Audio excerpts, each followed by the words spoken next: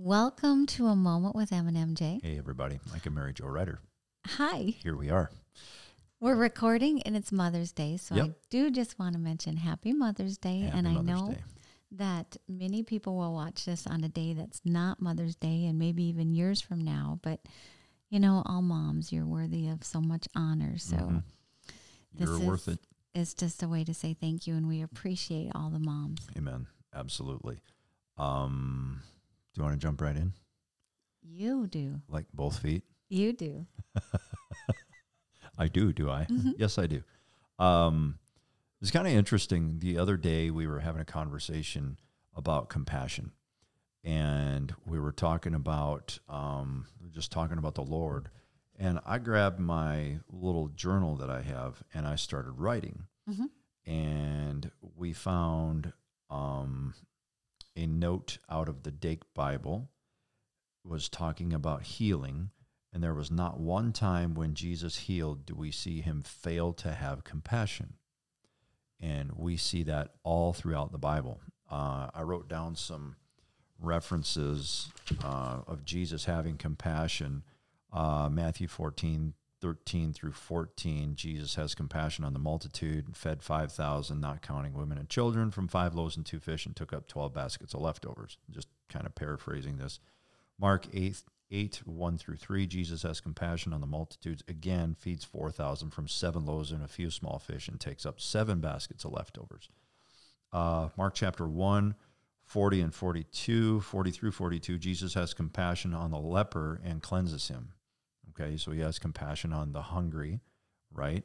And he has compassion on the sick. So Okay. a lot of compassion. Yes. Matthew 20:34, Jesus has compassion for 2 blind men and heals them. Okay. And then Luke 10:33 is the parable of the Good Samaritan. The despised Samaritan came upon the man, beaten, stripped, and robbed, and had compassion on him, treated his wounds, took him to an inn, and paid for his care. Okay. And one of the teachers that we talked to actually believes that parable is a parable, and it's talking about Jesus being the Samaritan. So that's neat. Mm-hmm. Yeah, that is kind of neat. But you think about it, and it totally holds water, because that's what Jesus does with us. He finds us in the condition that other people would pass us by, and he has compassion on us. Some translations say he has pity. He took pity on him or on us and binds our wounds and pays for our care. And he paid for our care and our healing with his own stripes and his own blood. Yes, which we mentioned just recently. Amen. Yes. That's still just, it still is just kind of hard to go through Isaiah 53 and not just be moved with compassion for the Lord in times, you know. Because of what he was Yeah. willing to do for us. Yeah. Oh, that's good. Yeah. And then his compassion, I took a few notes, and one of them was that Jesus, his compassion for us drove him to the cross. And his compassion for the lost, his compassion for the sick, the broken and the destitute drove him right to the cross. And he did it willingly because of that. And it just, I don't know, it kind of makes your head go tip just a little bit potentially, but still at the same time, you just, wow. Well, you can be so Kind of hard to overwhelmed fathom. with what he did and what he was willing to do. Yes. Compassion for us drove him to the cross, to the whipping, the beating, the scourging, and the mocking. His compassion for us is limitless. And I think as Christians, our compassion for the lost, for the hurting, for the sick, and the destitute should be limitless also. And be developed. Yes. You know, that we practice it. Yes, to that point where it's limitless. And it just is an instant thing. I mean, it's not anything we have to stop and look and say, oh, wait a minute. Okay, that guy over there is having some problems. I'm supposed to be compassionate. Okay, Lord, give me, you know, you see people like that, and instantly you're just like, your heart goes out to them. I looked up in the Strong's, the compassion, you're moved in your most inward parts with, you know, not really pity, but kind of pity, but just the the desire to see that person have a better life, the desire to see that person born again and to be free from the addictions, the sickness, the junk Well, I think we in their definitely life. see an increase in probably in our caring for other people Absolutely. as we are developed in our journey with the Lord Mm-hmm. and with what the Word of God says and what it brings through us Mm-hmm. as people. Mm-hmm. We tied in some faith into this too. We need to have faith in His love, compassion, healing, salvation, restoration, delivering power, and love before we see it. Since as believers we walk by faith, not by sight. Our faith in the healing power of Jesus Christ and the finality of it, it is a 100% done deal. Mm-hmm. Needs to be above and before the manifestation, before the absence of symptoms. Okay. Our faith in the finished works of Christ, coupled with our compassion for the lost, hurting, broken, and sick, will result in an explosion of miracles. And I think that's pretty awesome, because you look at some of the great the people that the Lord used in years gone by for the healing revivals, Mm-hmm. for the outpourings of the Spirit, the great awakenings. It was, and I've been reading some history on some of these from the first Great Awakening around the end of the 18th century, about the year 1800. And these ministers literally did have a burning compassion for the lost and began to go out and preach, and revival broke out. So compassion, I really think compassion is a very critical key in ministry. I don't think we can minister effectively, if at all, without compassion for the people that we're ministering to. So how would you encourage somebody to develop their compassion or to become better at it? Would it just be like understanding and then practice? I think that, yes. I think also to ask the Lord to give us the same compassion for the lost, the hurting, the sick, the broken that He has, Mm-hmm. because His Spirit lives on the inside of us. Mm-hmm. Okay? And He will give us all things. If any man lacks wisdom, let him ask of God, but let him ask in faith, nothing wavering. James chapter 1. And God will give it. Mm-hmm. God will give him wisdom. But I believe God will also give us compassion, because He is compassionate. As He is, so are we in this world. That's true. Mm-hmm. Okay? So I think that's a great starting point. And there was somebody that we've known for years who actually would pray that, Lord, I thank you that I have the same compassion for people that Jesus had, or that Jesus has, and began to really act in faith on that. And the faith rose up, and the compassion rose up, and you do see that. You see miracles. You see deliverance. When your heart goes out to people who are bound with anything, then you know that the compassion of you don't even know them. Mm-hmm. You see a homeless person walking down the street, and your heart goes out to them. That's the compassion of the Lord. Mm-hmm.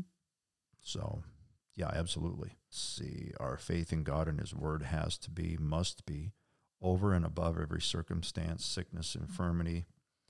Then we will be instruments through whom God will work. Doubt and unbelief keep Christians bound in sickness, bondage, etc., because they convince people to walk by sight and not by faith. These demons of doubt and unbelief, spirits of doubt and unbelief, they convince people to walk by sight. Compassion defined. I thought this was really good when I wrote it down. It's a characteristic of God and Christ, and should be of believers.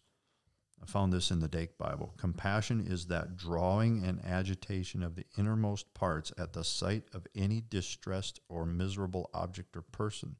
And it can be, compassion for an animal. Like you see a sick or hurting animal and you want to go help it, Mm-hmm. It causes action in the innermost being to bring deliverance from such unlawful and human misery and inhuman misery and suffering. And you think about the Lord, that pretty much defined him. Is he was like, no, I'm done with my people being broken and sick and bound by the devil. I'm going to the cross. Yeah, he took it so that we could be set free. Mm-hmm. Which is awesome. It is. That's precious. You had also didn't you have the definition of compassion from like the Greek or? Yeah, it was an interesting Greek word that I'm still wondering if I even want to try again to pronounce it. It's okay. So the self pronunciation is splangnidzomai. It's spelled SPLAGCHNIZOMAI. Praise the Lord. That's kind of interesting, but that goes back to that definition that I shared earlier: to be moved in the inward parts or to feel compassion. And when your heart begins to hurt for a person, your heart aches for them, your heart goes out to them, however it is that you want to say it. It's from our innermost being, too, that we're filled with the Holy Spirit, like you said before. Mm-hmm. And so when that flows through you, flows out of you like living water, you're going to be, a flow, I guess, a river of healing and delivery to people. And I think that's the Holy Spirit moving through you. Mm-hmm. There's one scriptural example that kind of fueled this whole thing. When in Luke chapter 7, verses 11 through 18, we find a widow, I'm going to just go there in the Amplified real quick, but just the backstory of it is a widow is having her son taken out of the city to be buried. Okay, and Jesus sees it, and it really is just amazing to me, the picture that is painted here. And soon afterwards, Jesus went into a town called Nain, Nain, and his disciples and a great throng accompanied him. Just as he drew near the gate of the town, behold, a man who had died was being carried out, the only son of his mother, and she was a widow, and a large gathering from the town was accompanying her. It was probably the mourners, okay? And when the Lord saw her, he had compassion on her. And notice it doesn't say that he had compassion on the dead man. Right. He had compassion on the mother. That's good. Okay. I think there's a key in there that we can unlock, that it doesn't necessarily have to be the sick person. It can be like somebody who is caring for the sick person. It can be like this one, the mother of the child. So we've got to really be willing to have our eyes open to have the Lord direct us with the compassion that he has for whoever it is in the situation. That's good. Right. So, but yeah, he said to her, "Do not weep." And he went forward and touched the funeral bier, was the carrying platform that the dead person was carried on. And the pallbearers stood still. And he said, "Young man, I say to you, arise from death." And the man who was dead sat up and began to speak. And Jesus gave him back to his mother. Profound and reverent fear seized them all, and they began to recognize God and praise and give thanks, saying, "A great prophet has appeared among us, and God has visited his people in order to help and care for and provide for them." Sounds like compassion to me. Very much. Yeah, and just to have that put into that scripture to help and care for them and provide for them. Right. So I think if you're on the fence about Christianity, get some more information about Jesus and what he was willing to do for you and the compassion that he has for you, and have that, your faith built up when you know the compassion that flowed from Jesus. Yeah. How much he cares for you and how much he cares for you and your family. And then just, kind of start to grow and develop in your trust of him Right. and who he is and how he can provide for you. Right. Exactly. And that's one thing that we can do to help show that from the Lord. And we've been doing that. We've got some newer people that we've met that are struggling, and they're it just almost seems like they're being apologetic, but we just tell them all the time, look, you don't have to perform perfectly for us to care about you. You don't have to perform perfectly for God to care about you. That's true. Very Okay. true. And was just exhorting them that it doesn't change how much we care. It doesn't change how much we want to help. It doesn't change how much, God loves them. It doesn't change that at all, because that's all that's consistent and pretty much constant. So, but yes, if you're questioning whether you're good enough for God to really appreciate you, use you, forgive you, the answer is none of us are. None of us are. However, he knew that, and Jesus said, you know what, Lord, I will go and help them to be that way. Okay, I'll pay the price for them anyway. Jesus went to the cross. He was, Isaiah 52:14 is where that messianic prophecy starts. They said that he was beaten until he was unrecognizable as a man, and his face was marred more than any other, and they turned away from him in horror. And then it goes through Isaiah 53, where it says he was beaten and crushed for our sins and our transgressions, and by his stripes we are healed. He willingly did that. Compassion drove him to go through all of that for us. Yes. Even though he knew millions would reject him. They would reject the gift that he gave us and would reject the sacrifice that he made for us. But then there's going to be so many that will say, I will accept what Jesus did for me. Yes. And they will will receive him. Jesus to be Lord of their life. Amen. Amen. That's precious. So if that's you today, be bold and say, Jesus, be Lord of my life. Amen. And it doesn't have to be some long, eloquent prayer. I mean, prayer is simply just talking to the Lord. So you can just talk to him, say, Lord, you know what? I recognize my need for you, and I ask you to come into my life. I want to live for you. I want to learn about you, and go from there.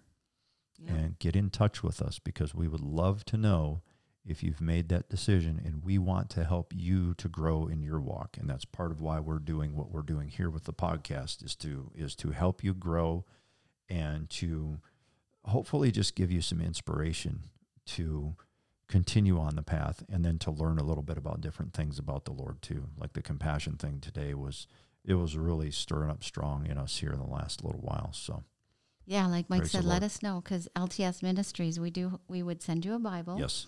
Or we can get you in contact with one that you can download, I believe, onto your phone. Yes, absolutely. So yeah, it would be great to let us know. Just let us know if you've made the decision. We'd love to hear from you. If you would like to consider partnering with the ministry, we'd love to have you praying for us. Let us know. Drop an email to us in the link below.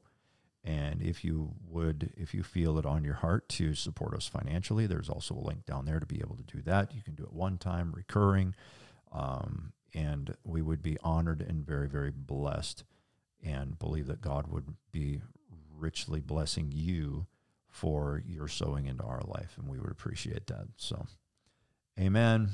Yes. Compassion.